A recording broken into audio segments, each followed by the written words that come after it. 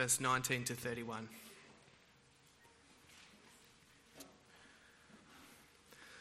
On the evening of that first day of the week, when the disciples were together with the doors locked for fear of the Jewish leaders, Jesus came and stood among them and said, "Peace be with you."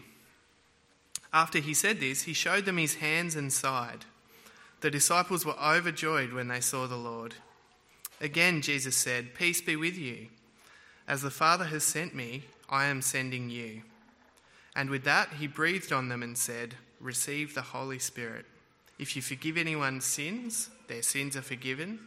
If you do not forgive them, they are not forgiven." Now Thomas, also known as Didymus, one of the 12, was not with the disciples when Jesus came. So the other disciples told him, "We've seen the Lord." But he said to them, "Unless I see the nail marks in his hands and put my finger where the nails were and put my hand into his side, I will not believe." A week later, his disciples were in the house again, and Thomas was with them. Though the doors were locked, Jesus came and stood among them and said, "Peace be with you." Then he said to Thomas, "Put your finger here. See my hands. Reach out your hand and put it into my side. Stop doubting and believe." Thomas said to him, "My Lord and my God." Then Jesus told him, "Because you've seen me, you have believed. Blessed are those who have not seen and yet have believed." Jesus performed many other signs in the presence of disciples which are not recorded in this book. But these are written that you may believe that Jesus is the Messiah, the Son of God, and that by believing you may have life in his name. Thanks, Carl.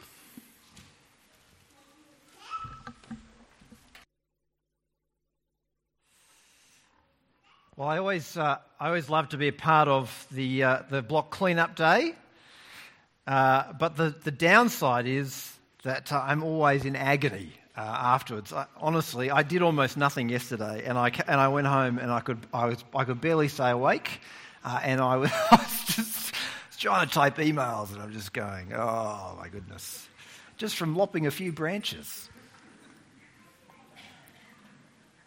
But it's good to be back on the tools. So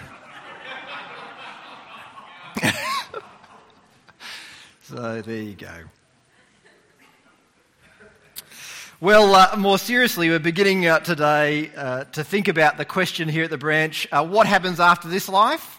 And we've spent a bit of time over the last few months asking people that we know, asking people around Launceston what they think, because it's really helpful to understand what it is that people think about what happens after this life. All of us face death at one point in our life, and everybody, I think, has some view on what happens after this life. And we're going to be looking over the next 4 weeks at some of the top responses of what people have said in what they think about what happens after this life.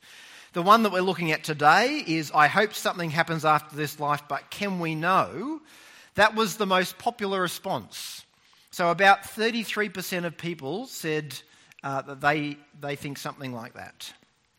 The next most popular response was that nothing happens after this life. About 20% of people don't think anything happens after this life. The week after, so the third week, we'll be looking at heaven happens but not hell.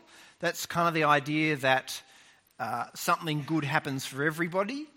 And that was about 9% of people said that. And in the last week, we'll be looking at the third most popular response, which was that reincarnation happens. And about 14% of people said that. And there was, other responses as well that didn't fit neatly into categories.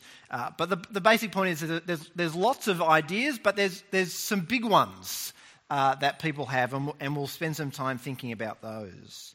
So if you've come along today because you're interested in thinking through a bit more what happens after this life, or interested maybe in what the Christian view of what happens after this life is, then it's great to have you here, and hopefully you can come along in weeks to come as well, even if those topics aren't the kinds of questions that you're thinking through yourself.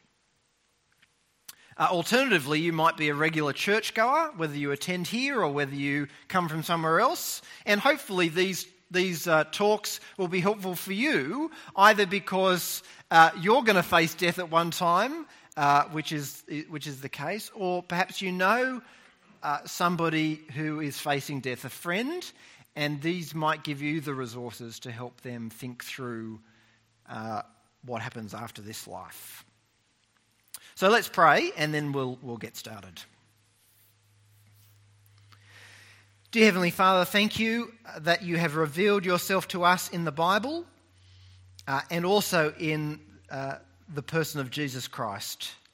And as we try to listen now to what you've said in the Bible, we ask that you would reveal yourself to us, give us certainty about who you are and who Jesus is, and give us certainty too about what happens after this life. We ask it for Jesus' sake. Amen. Well, at the end of last year, I decided to do something a little odd, maybe, which was to reread all the Harry Potter books. So I'd read them years before. I worked out this morning, it would have been about 10 years before. It was when I was working in Canberra. So in about 2006, 2007 or something like that, I read most of them. Not all of them were out then, but I read a fair few of them. And at the end of last year, the movies, I think, were showing on television or something like that, and I kind of got inspired to go back and to relive my youth. And so I thought, I'll go back and read them.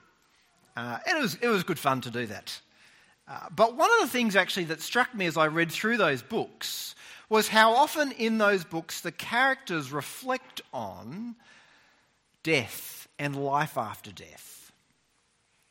It actually happens surprisingly often. So here are some of the examples of reflections on death that come up in those books. So in The Philosopher's Stone, Dumbledore says to Harry, death is like going to bed after a very, very long day. After all, to the well-organised mind, death is but the next great adventure.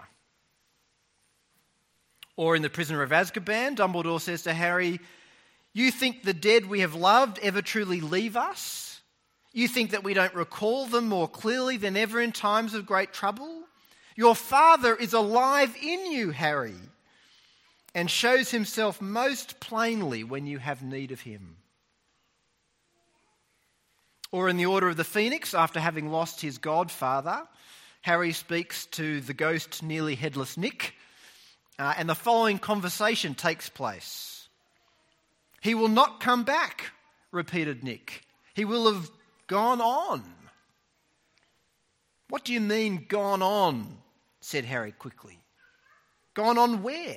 Listen, what happens when you die anyway? Where do you go? Why doesn't everyone come back? Why isn't this place full of ghosts? Why? I can't answer, said Nick. You're dead, aren't you? Said Harry exasperatedly. Who can answer better than you? I was afraid of death, said Nick softly.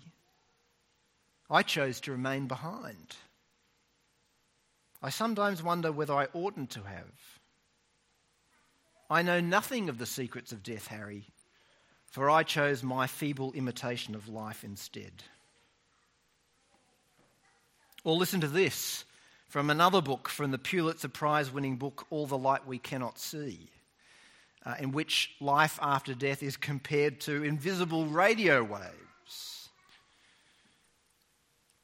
And is it so hard to believe that souls might also travel those paths? That her father and Etienne and Madame Manec and the German boy named Werner Pfennig might harry the sky in flocks, like egrets, like terns, like starlings? That great shuttles of souls might fly about, faded but audible if you listen closely enough. They flow above the chimneys, ride the sidewalks, slip through your jacket and shirt and breastbone and lungs and pass out through the other side.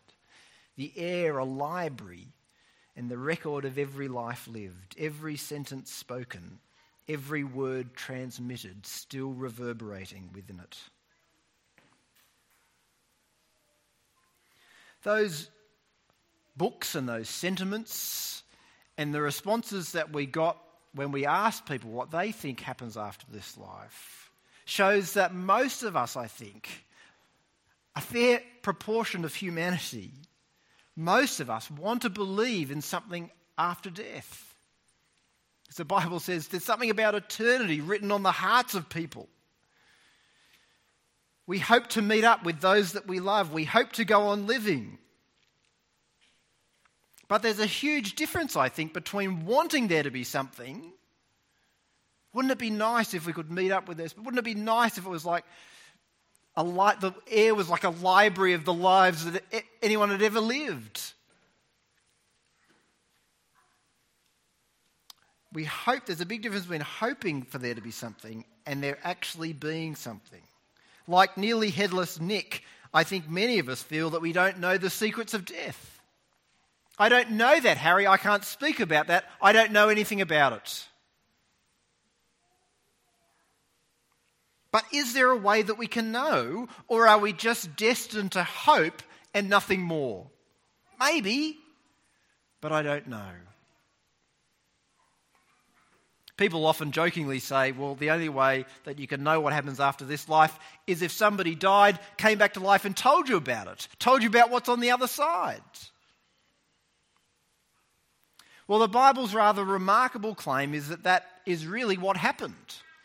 That there was a man named Jesus, that he really died, that he really rose from the dead, and he had a lot to say about what happens on the other side of death. Obviously, that's a disputed point. But what I want to do now, this morning, is to explain the reasons why, according to the Bible, we can know what happens after this life. So that then you can think about those reasons, you can think over them, and you can assess for yourself what you think happens after this life. Well, if you're a skeptic, if you're the kind of person who finds it hard to be convinced, then the good news is that you're not alone. You're in good company, because one of the people that we met in the part of the Bible that we read before is one of the most famous skeptics.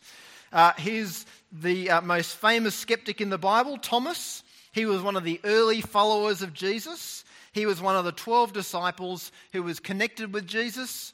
And Thomas had followed Jesus around through his earthly ministry, and then, like the other disciples, had deserted Jesus when Jesus had been arrested and executed by the Jewish and Roman authorities.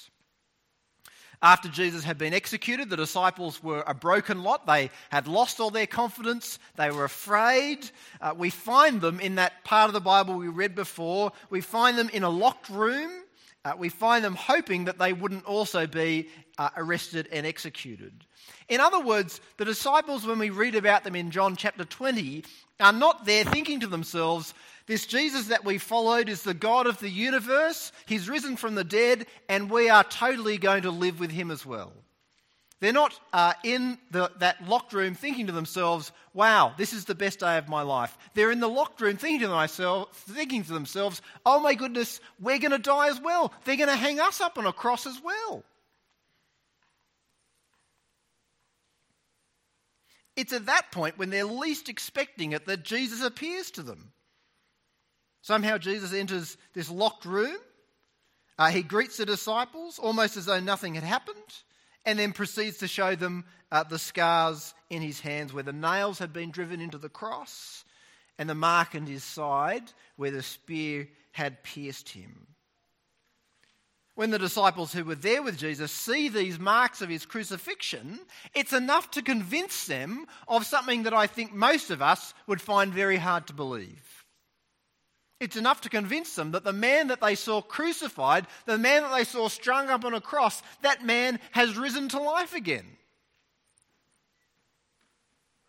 It's a truth that they were least expecting, a truth which they will go on to spend the rest of their lives telling other people about. It's a truth which many of them would end up being executed for sharing as well. They were convinced that the Jesus whose ministry they'd followed, the man who they'd seen with their own eyes die on a cross, that man was now alive again and standing in front of them in this locked room. But here's the thing. One person, one disciple wasn't there. Thomas. Who knows what he was doing? He's probably off fishing or something like that. But he didn't get to see Jesus alive. And so the other disciples, in their excitement, understandably, they go and tell Thomas, they go and say, "You'll never believe what happened.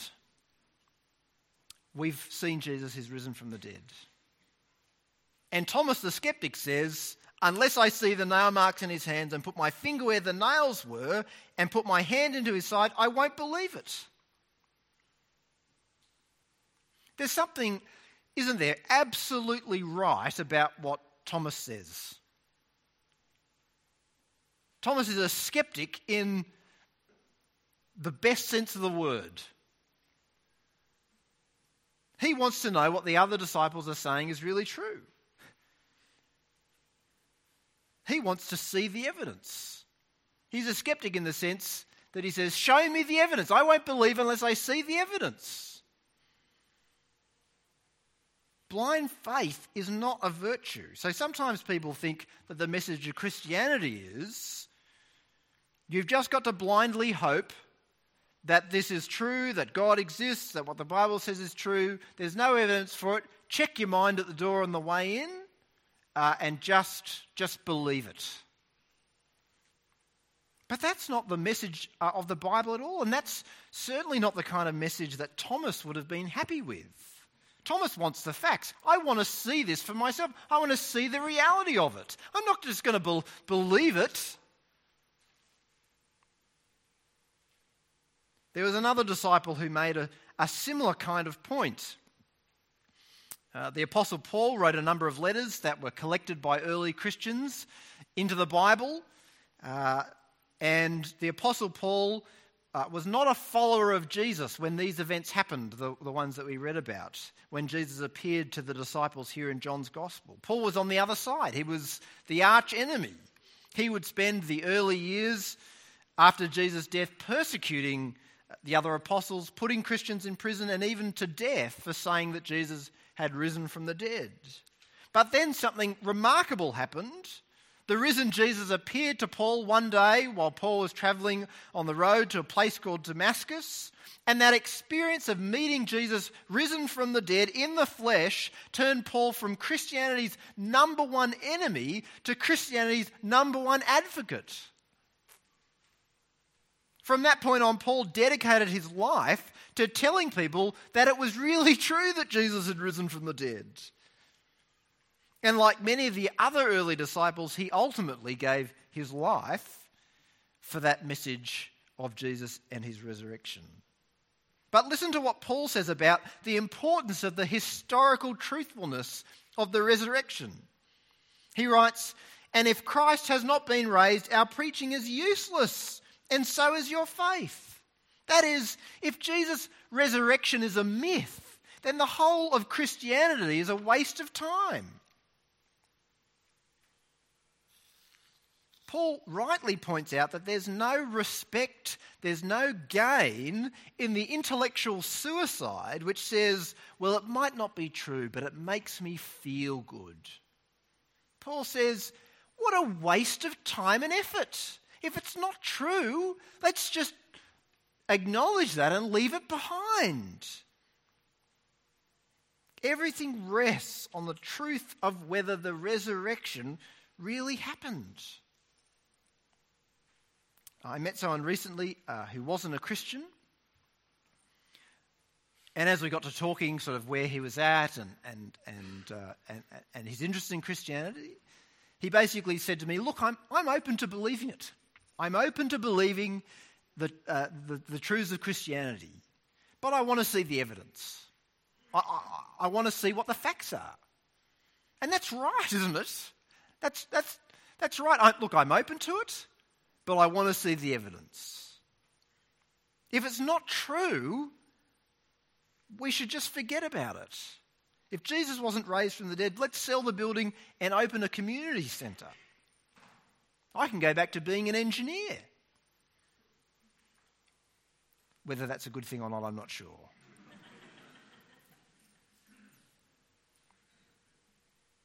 Those of us who meet here regularly, we can get our lives back. You know? Don't have to worry about clean-up days. We don't have to worry about helping other people. We have to worry about coming to church on Sunday morning. We can just throw all that away and just run our lives however we want. But if there's good evidence for Jesus' resurrection, then that changes everything, doesn't it? So Thomas is the great skeptic. He won't believe without facts. But although there's something kind of right about Thomas's demand for evidence, there's also something that's not quite right too. You see, when Thomas says, "I won't believe unless I see evidence," he isn't making an arbitrary demand for evidence. What he's saying to his fellow disciples is, unless I see with my own eyes what you saw, then I won't believe that it happened. Unless I see with my own eyes what you saw, then I won't believe you. The other disciples had seen the nail marks in Jesus' hands. Thomas wanted to see the nail marks. The other disciples had seen the wound in Jesus' side. Thomas wanted to see that wound too. At one level, it's a perfectly reasonable request, but at another level, it isn't. What Thomas is effectively saying is, I won't believe anything that I don't see with my own eyes. And while on the surface that claim might seem far enough, it's actually impossible to live like that. You can't apply that rule to any other area of life. It doesn't work. Your life would completely fall apart. If that was your rule for determining whether or not something was true or not, then you couldn't believe anything that you ever saw on the news. Is there really a war in Syria? Well, I can't believe it. I haven't seen it with my own eyes. Oh, but there's video footage. Oh, yeah, but they can doctor that, can't they? In fact, on Four Corners this week, there was a truly disturbing documentary about the atrocities in Syria. And some of the claims were put to Bashar al-Assad, and that's exactly what he said. They had photos of mounds of dead bodies littering hospital grounds, and he said, well, it's just doctored. I won't believe it unless I see it with my own eyes. But there are reports, there are UN reports, there are intelligence reports, there are eyewitness reports on social media. I'm sorry, unless I see it, I can't believe that it's true.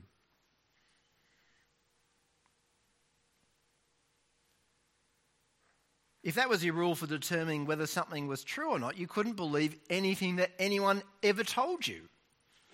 You couldn't believe your friend when she said that her sporting team won on the weekend. I'm sorry, I didn't see it. I can't know. You couldn't believe your friend when they crashed their car. I'm sorry, I can see that the car's damaged, but how do I know what happened? I wasn't there. No case could ever be proved in court because the judge and the jury could never convict anyone unless they'd seen the crime with their own eyes. Do the members of the jury find the defendant guilty? I'm sorry, Your Honour, we weren't there. We've heard the evidence, we've heard the eyewitness reports, we've seen all the evidence being piled up by the prosecution, but we didn't see it with our own eyes. We can't possibly know. We can't possibly make an evaluation on that. History would be impossible. We could never know anything about what's happened in the past. And not just what happened 100 years ago, but even what happened yesterday.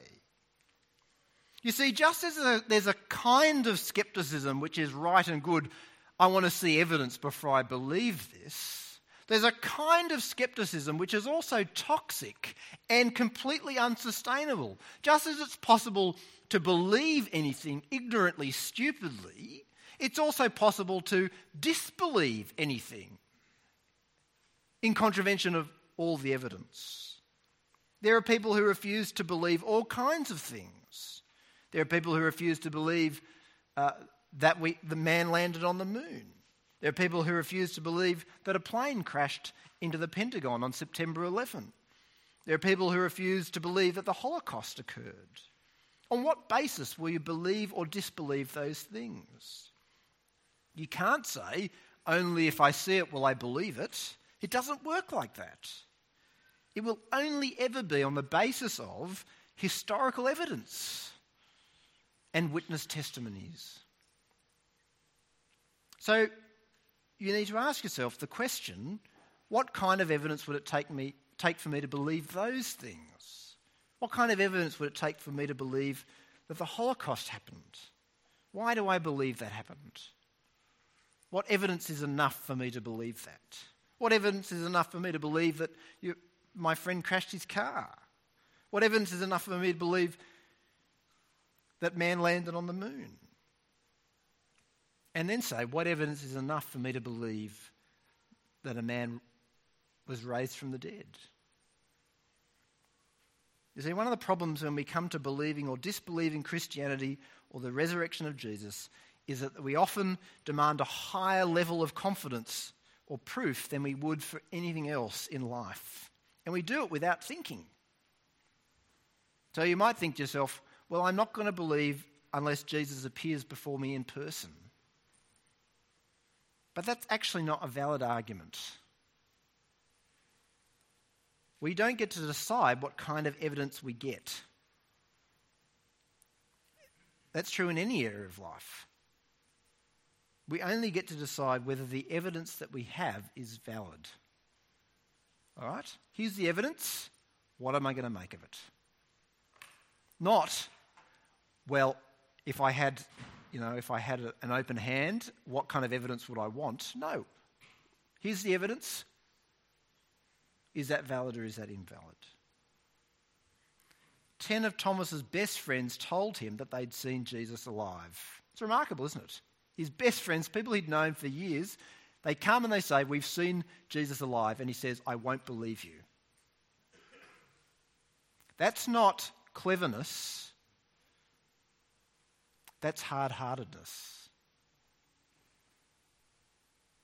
That's what Jesus means when he says to Thomas, blessed are those who have not seen and yet believe. Jesus isn't saying, blessed are those who blindly take it on faith. Blessed are those ignorant fools who go, yep, totally, I'm on that page. Jesus is saying, blessed are those who've heard the message of people who are reliable and who have believed it, who've entrusted themselves to that message, who've seen the evidence and hold it to be true. The problem with Thomas was he didn't believe even when the evidence was staring him in the face. So what kind of evidence is there then for the resurrection of Jesus?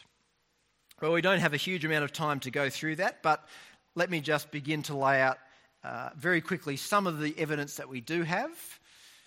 I should say also in passing that I think there's other good evidence besides this evidence for the resurrection. There's other good evidence for believing that Christianity is true, evidence for believing that God exists, evidence for believing that the Bible is true.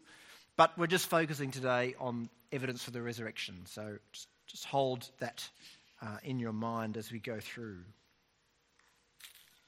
So there are two key pieces of evidence for the resurrection of Jesus, and they are the empty tomb and the eyewitness testimonies. So first of all, there's the evidence of the empty tomb.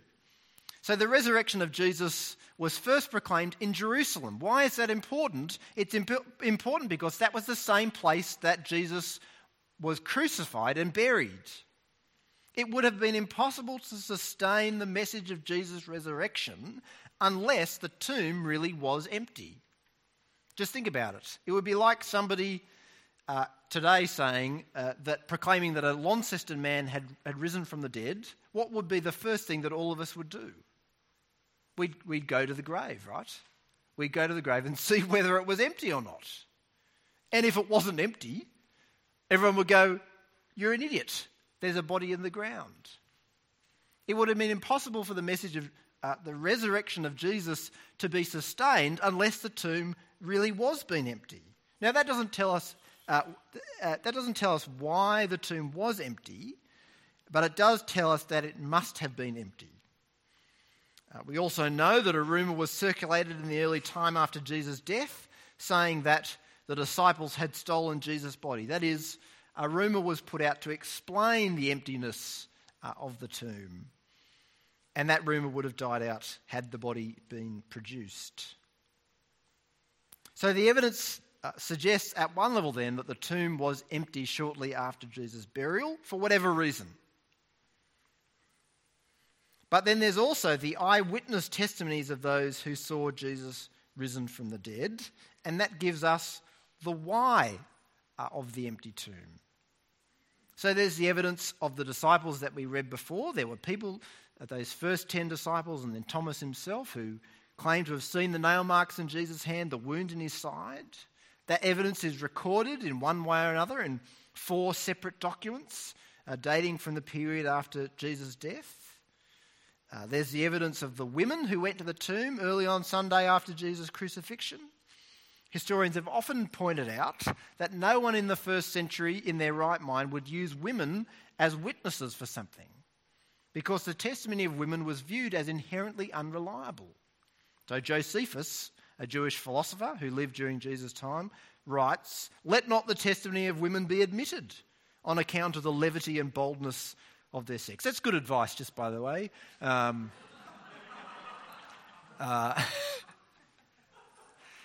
No.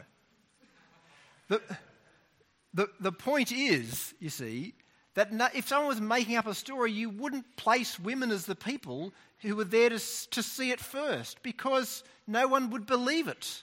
If you're going to go to all the trouble of making up the story, you may as well make it up in a way that people will believe. Historians call that the criterion of embarrassment. People don't confabulate evidence that will reflect poorly on them and their case. I also mentioned before the Apostle Paul, who had seen the resurrected Jesus firsthand. And in the letter that I also mentioned, or that we read for before, Paul says this about the evidence for Jesus' resurrection. He says, "For what I received, I passed on to you as of first importance, that Christ died for our sins according to the Scripture, that he was buried, that he was raised on the third day according to the Scriptures. And then he appeared to Cephas, and then to the 12. After that, he appeared to more than 500 of the brothers and sisters at the same time, most of whom are still living, though some have fallen asleep. Then he appeared to James, then to all the apostles, and last of all, he appeared to me also." Paul says the most important part of his message was that Jesus died, but also that he rose again from the dead. And he goes on to list for his readers the witnesses of Jesus' resurrection. So he lists Cephas, which is another name for the Apostle Peter. He lists the 12 disciples. We've already heard their evidence. He lists 500 other early Christians. Jesus' brother James, the apostles again, and then also Paul himself.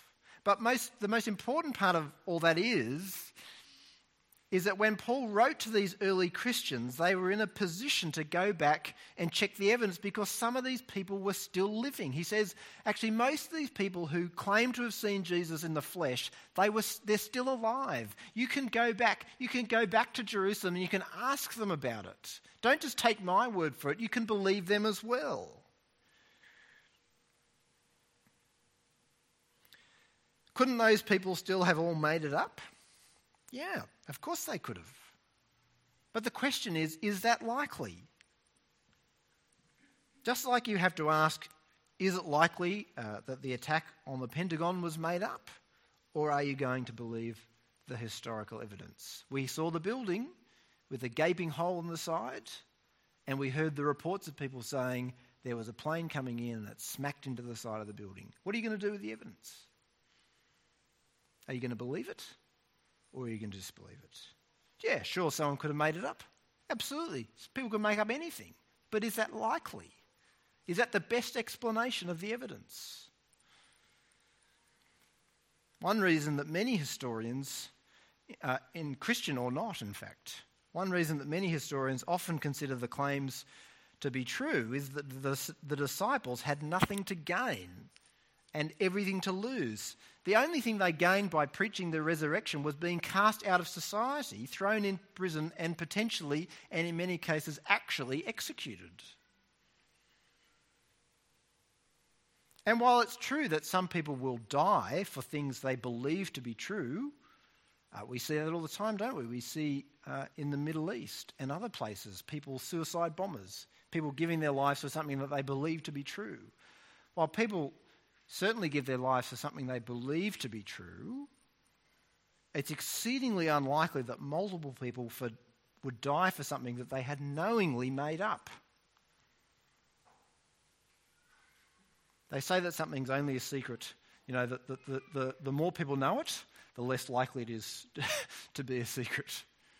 So 500 people who say, yeah, I saw him, and then continue with that so determinedly that they're willing to go to prison, to be beaten, and even executed for that conviction. That's an extraordinary reality. It's extraordinarily unlikely that such people would go to death if they knew that they had made that up. Listen to these words from a Jewish scholar who doubted the historical reality of the resurrection, but then came to believe that it really happened.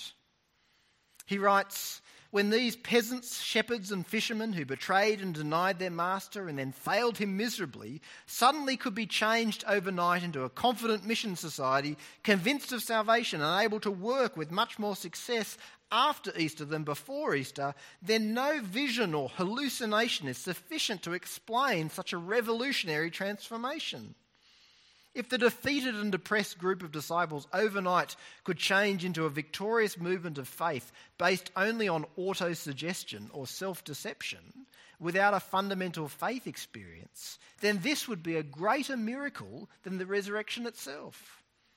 In a purely logical analysis, the resurrection of Jesus is the lesser of two evils for all those who seek a rational explanation of the worldwide consequences of that Easter faith." What kind of evidence do we have for the resurrection of Jesus? As the historian John Dixon has said, we have the kind of evidence you would expect a resurrection to leave behind. Can we know what happens after this life? The answer that the Bible gives is that we can know by looking at what God has done in Jesus. Jesus' resurrection is a foretaste, it's a beacon, if you like, of what God is going to do at the end of time for all those people who belong to Jesus. Jesus' resurrection proves that death is not the end, that there is hope of resurrection. And that hope of resurrection is available to you and me if we know Jesus and if we hang on to him. Jesus has the power to raise us from the dead, just as he was raised from the dead. And so the most important thing that we can do is to know him and love him. The writer of the book of John, which we read before, says there, "But these are written that you may believe that Jesus is the Messiah, the Saviour, the Son of God, and that by believing you may have life in his name." What happens after this life? Can we know? Yes, we can. Resurrection happens after this life. We see and know that in the resurrection of Jesus, and we can share in that if we know him and love him. Now, you might still have questions about that, about some of the things that we've looked at, or some of the things I've said, or you might want to challenge some of the things that I've said. So if you want to come and speak to me afterwards, I'll hang around down the front here after the service, and you're able to come and speak to me about those things. But let me pray now.